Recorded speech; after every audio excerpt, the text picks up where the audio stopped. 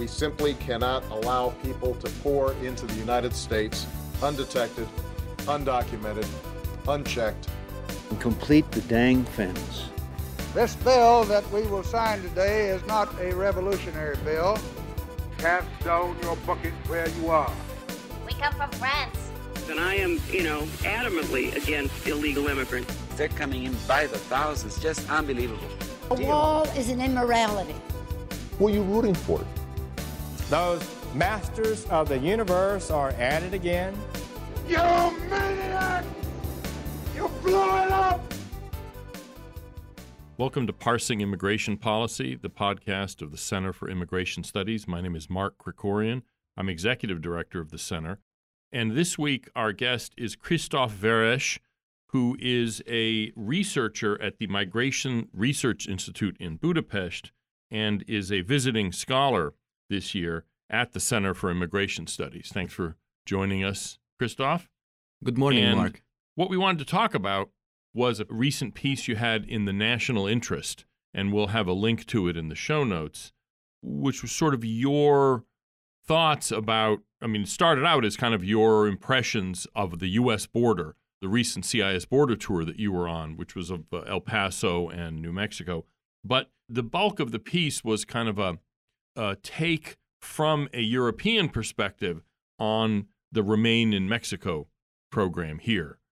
Just so listeners get clear, there's been a lot of talk about it in the news, what the Remain in Mexico program, or formerly known as the Migrant Protection Protocols, was an arrangement authorized by federal law whereby an illegal immigrant who applies for asylum, say he sneaks over the border, turns himself in, he would be required to go back across the border into Mexico to wait for his hearing date rather than just be let go into the United States and, frankly, disappear.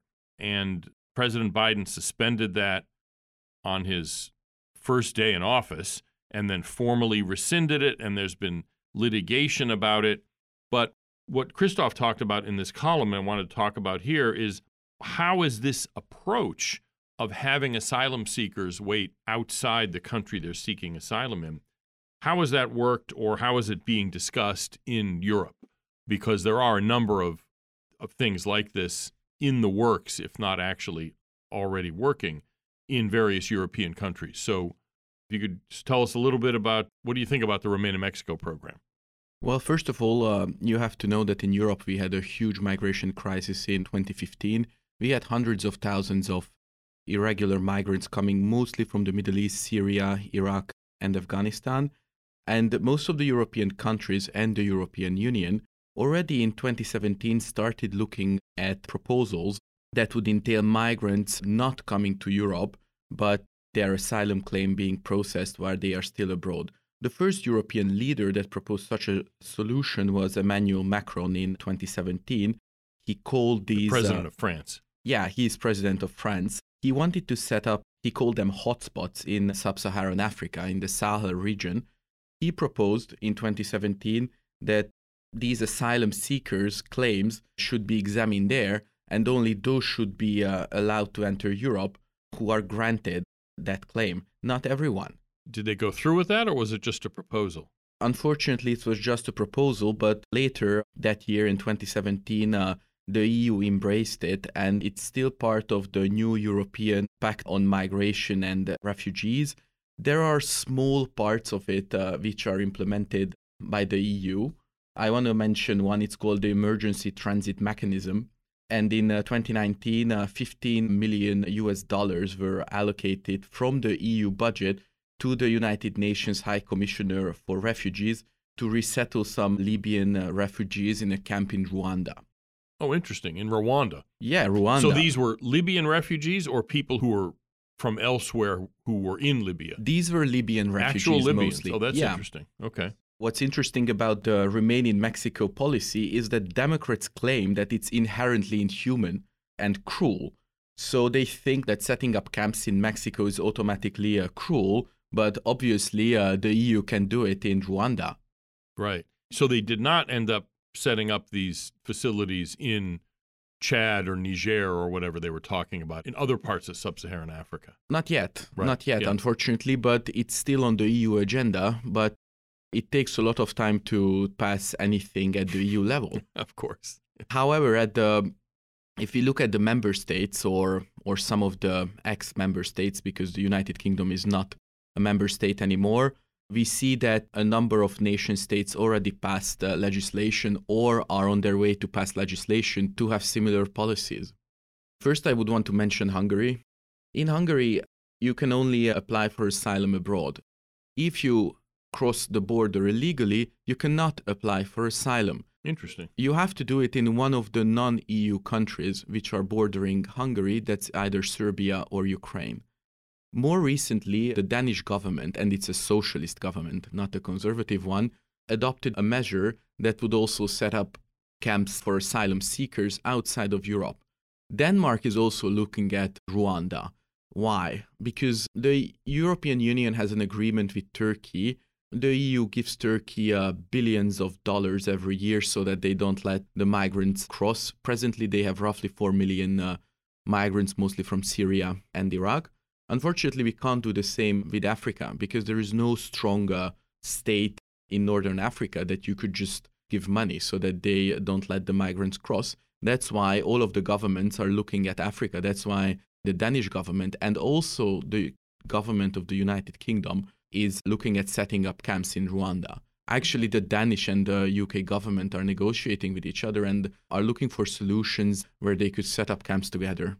So the way that would work is if they go through with it, is if you make it to Denmark, and presumably you'd be going through Italy or Germany or various other places to get there, and then make an asylum claim in Denmark, they would say, well, you get to apply for asylum, but we're putting you on a plane to go to Rwanda, and you're going to wait there until we decide one way or the other. Is that the thinking? Exactly. The British version of the bill, it's still in the committee stage, but I'm pretty convinced that the Conservative majority is going to adopt it in Parliament.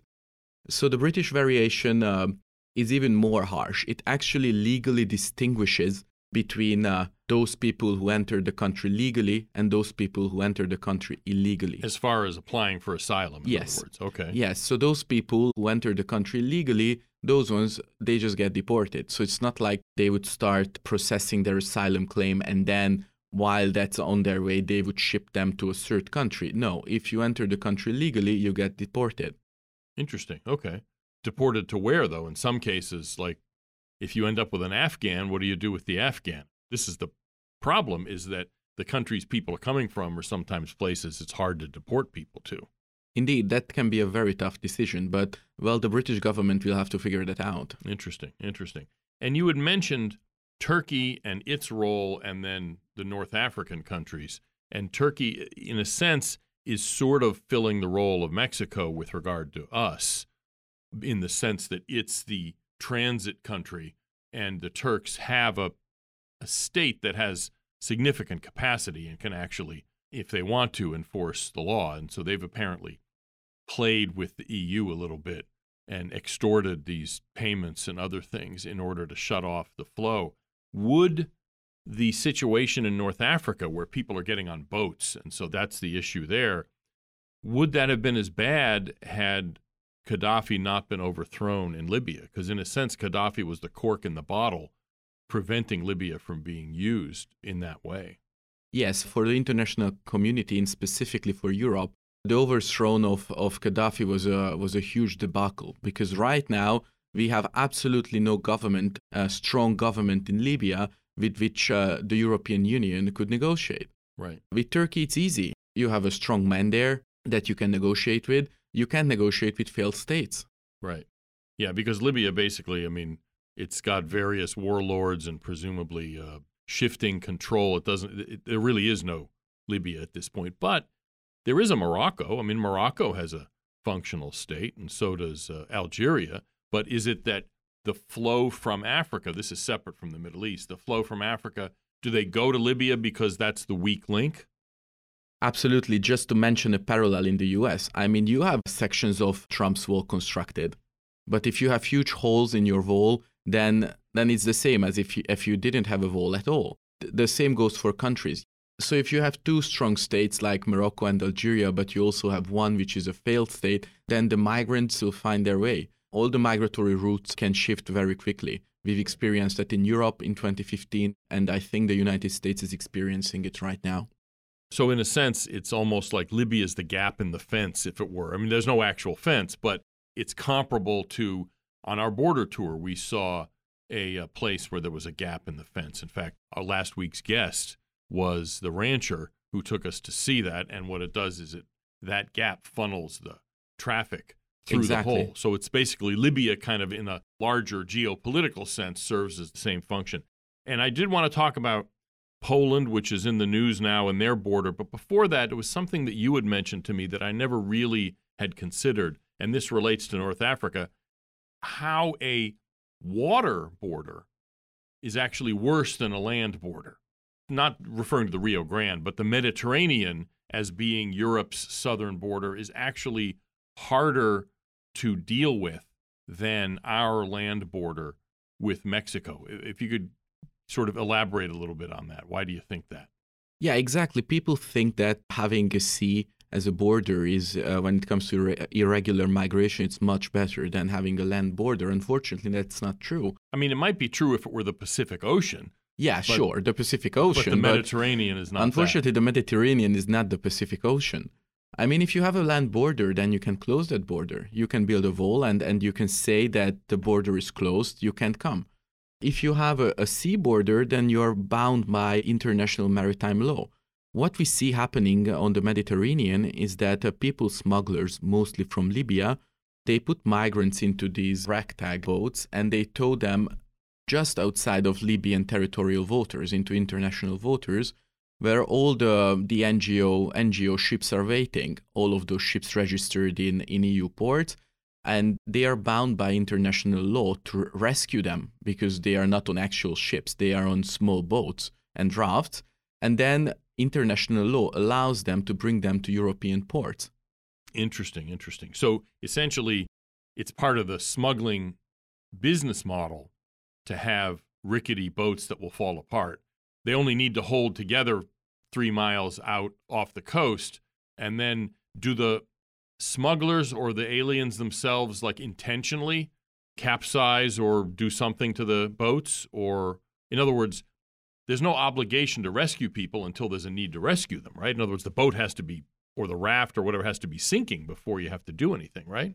Actually, if you are in international waters on a raft or on a small boat, it doesn't have to be capsizing. Really? I mean, it's just if it's just a small inflatable craft, right, then it doesn't qualify as a seafaring vessel. So even if you're just inside one of those, even if it's not sinking at the moment, you have to be rescued. Wow, that's interesting. Yeah, that is, it's one more reason that America's border challenge is probably more manageable. Our immigration challenge in general is more manageable than that exactly. Europe faces. I think that the Italian government would be very happy if they could just build a wall on their southern border. Right, yeah. And specifically because, I mean, for those who don't know geography, Italy's right there, but even more so, Italy has some islands. Lampedusa is an island, a small island that's the closest to the African coast, which is where a lot of this illegal traffic goes to. Do people go, and I mean, if you don't know, that's fine, but it occurs to me Malta's right there too. Isn't Malta an appealing place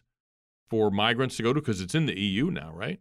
Malta is in the EU, exactly. I don't think that a lot of people are going to Malta. They prefer going to the Italian islands. Interesting, because I guess they have to take them to Italy then instead of stay in Malta, and you'd rather go to Italy.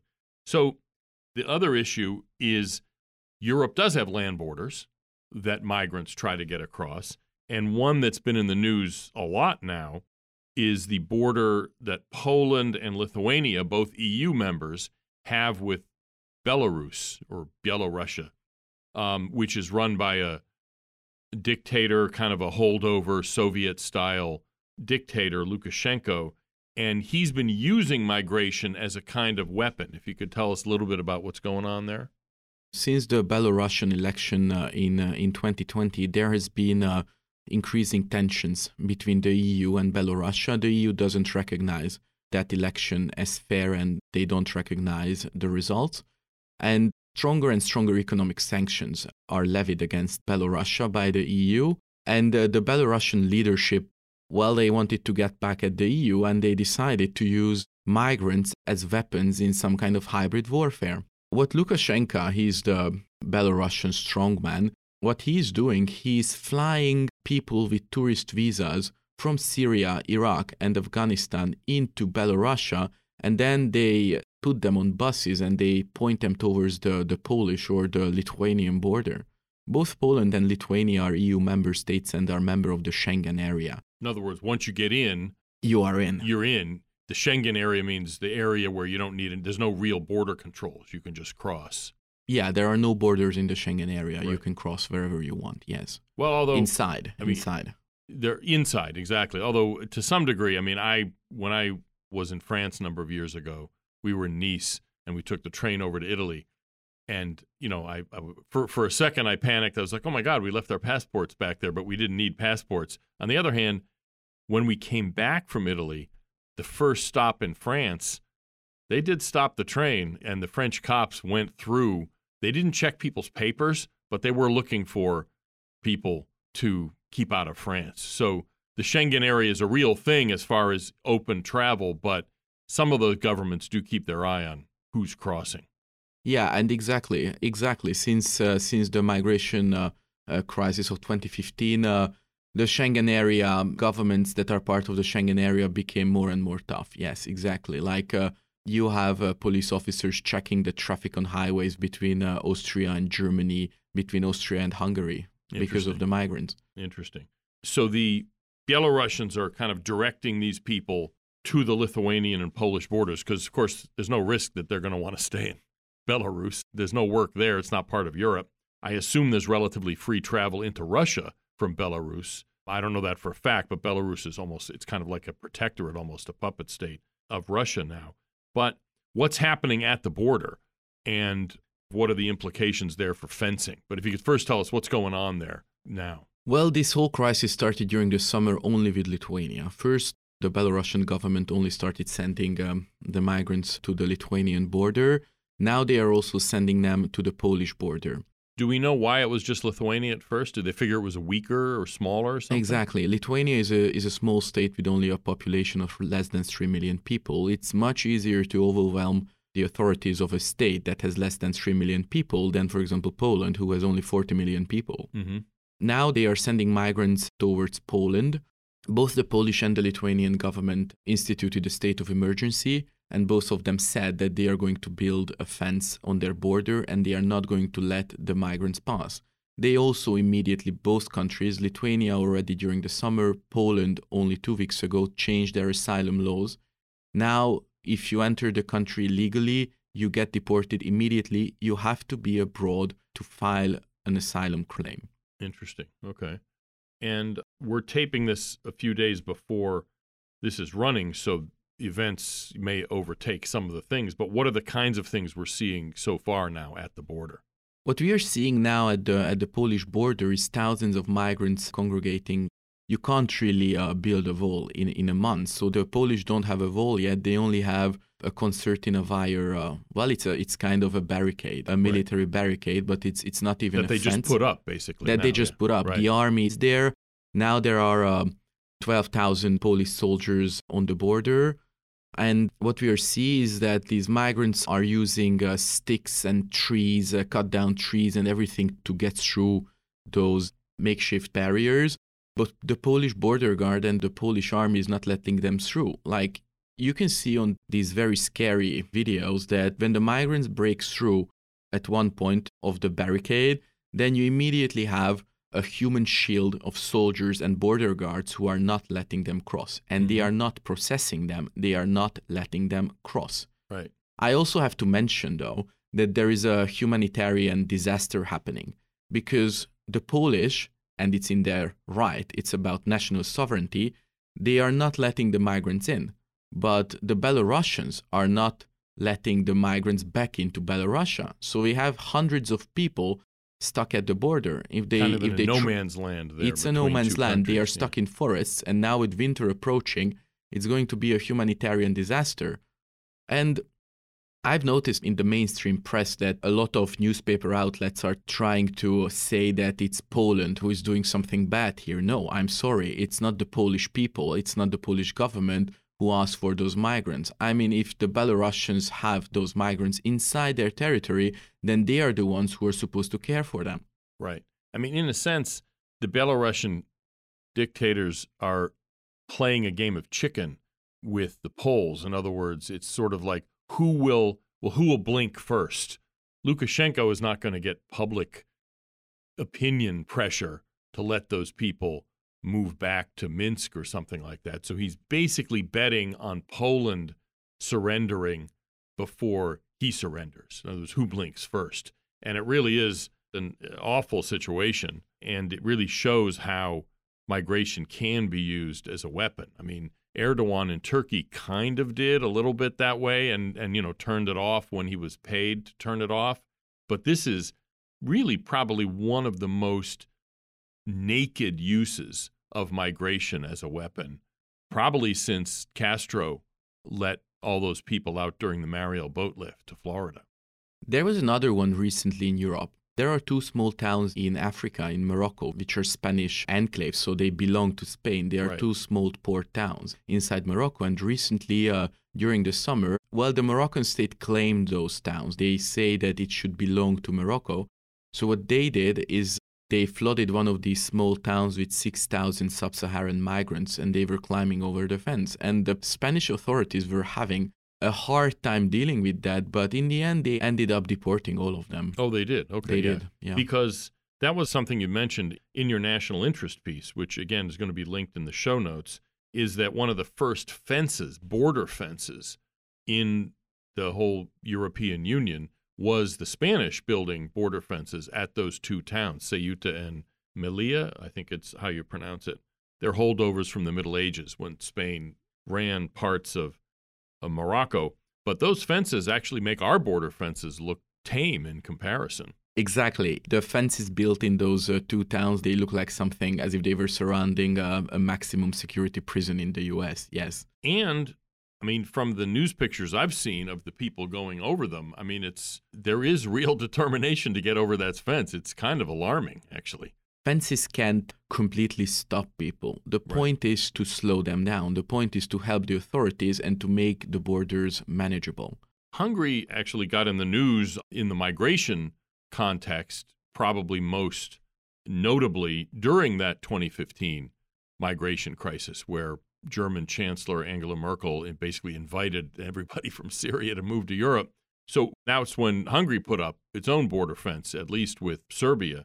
What was the background a little bit there? Tell us a little bit about Hungary's reaction to the 2015 crisis. Well, Hungary is on the so-called Western Balkan migratory route. And during 2015, we had tens of thousands, and after that, during the summer, hundreds of thousands of people coming. Hungary is the size of Virginia with 10 million people. You can imagine that hundreds of thousands of people coming, that's a lot for a small country like that. So the conservative Hungarian government decided to build a fence in order to stem the flow.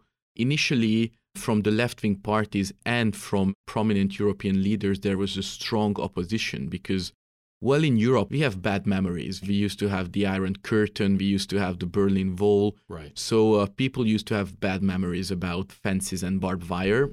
On the other hand, when the severity of the crisis set in to all the European elites, and especially in Hungary, then criticism faded.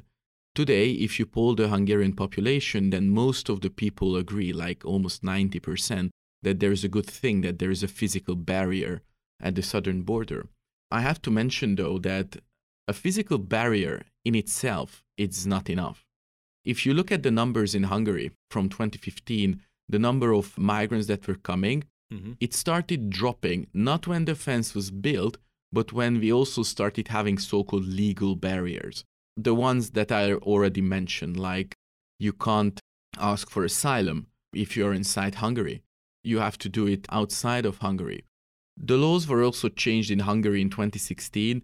Now the Hungarian police can deport anyone who crossed the border illegally from the whole country up until we have a so-called emergency situation because of mass migration. Oh, so in other words, they don't have to arrest them just at the border, even if they're... No, if they arrest them anywhere in Hungary, yes, they can immediately deport them. Okay, interesting. So a couple of things. When the flow into Hungary during the 2015 crisis dissipated, were people going elsewhere? In other words, were they going around Hungary? They were still going to Germany. They were still trying to get to Germany and Sweden, right? In other words, did they go through Croatia, or what did they do? Yes, after the Hungarian physical and legal barrier was set up, the migration route shifted westwards. After that, the people tried to cross to first Bosnia and then to Croatia. But now the Croatians also have their physical barrier at their border. Right. Okay. Interesting. But one thing that I also always kind of wondered about during this 2015 crisis and Hungary's response to it is, why did Hungary react differently from, say, some of the Central American countries here who are seeing all these third country people come through? Their goal is basically just to get them through and get them out. Panama and Costa Rica, for instance, have this arrangement that Todd Bensman for the Center has written about, where, and it's changed since, but they would literally pick up the migrants, maybe from the Caribbean or from Africa or the Middle East, pick them up at the border, put them on buses and drive them to the other border, and then hand them over to the Costa Ricans, and they would put them on a bus and take them to their northern border and then be rid of them. I assume these Afghans and Syrians and others from the 2015 crisis weren't aiming to stay in Hungary, right? In other words, why didn't Orban's government just say, as long as you're out of here within 48 hours, we don't care, just make sure you're out of here? Hungary takes its international treaty obligations very seriously, especially those ones regarding the EU. It's in the treaties, and specifically in the Schengen Treaty, that external borders of the Schengen area has to be protected, and it is the obligation of that country who is on that external border. So when and Hungary is one of those countries. Hungary is one of those countries, yes. So when Hungary chose to defend its southern border, at the same time it was also defending Europe and the Schengen area. And without getting any thanks for it, in a sense. In other words, without getting any thanks to it. Right. Yeah. Where do you think Europe's going to go on this? I mean, are you going to see more legal and physical barriers to migration coming up in Europe? Yes, exactly. It seems to me that that's the future in Europe. Right now, all of the major governments in Europe, even the left-wing ones or the centrist ones, are getting tougher and tougher on immigration. I mean, two countries that we can highlight is Germany and Sweden. Their stance also hardened a lot since the crisis in 2015. Sweden in particular, that's notable because they've always been quite lax in that regard. They are still lax, but they are much less lax than they were in 2015. Interesting. So it's kind of like there was a saying in the 1960s, a conservative is a liberal who gets mugged, by a criminal. And so in a sense, a hardline country on immigration is a softline one that has a migration crisis. So what do you think this is speculation, what do you think the prospects are for changes here in the U.S.? Because we seem to be we are going in the opposite direction, at least for now. Well, for me, it's very strange because if I look at all the policy solutions that you have here in the U.S., like shelved, obviously, but you have them. I mean, you have all the solutions. You just have to implement them. And for that, you need political will. And well, if after the midterms or after the next presidential election, there will be enough political will to actually stop illegal migration from Central America, then I think you will be able to do that very easily. Because the tools exist, we just need to decide to use them. I personally think that the US is in a much better situation than Europe.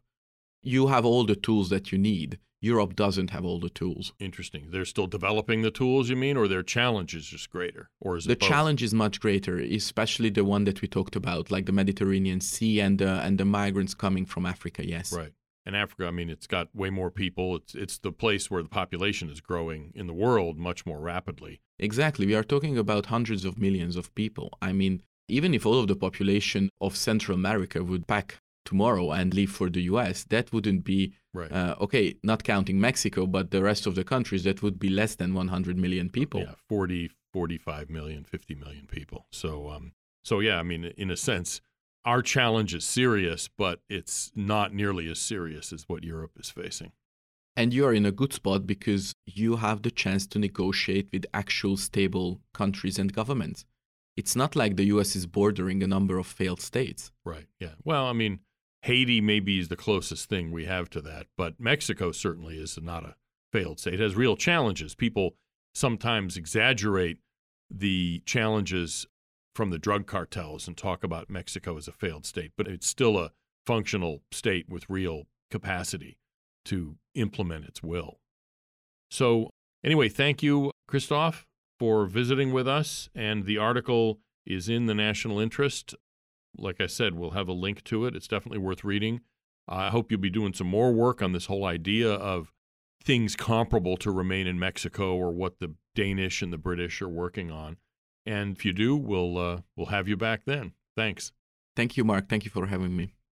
This is Mark Krikorian, Executive Director of the Center for Immigration Studies, thanking you for tuning in and reminding you that next week is Thanksgiving, and we're going to be taking a break. We're not going to have a podcast episode, and then the following Thursday, we'll have a new episode. Until then, have a good Thanksgiving, and I hope you join us in December. Thanks.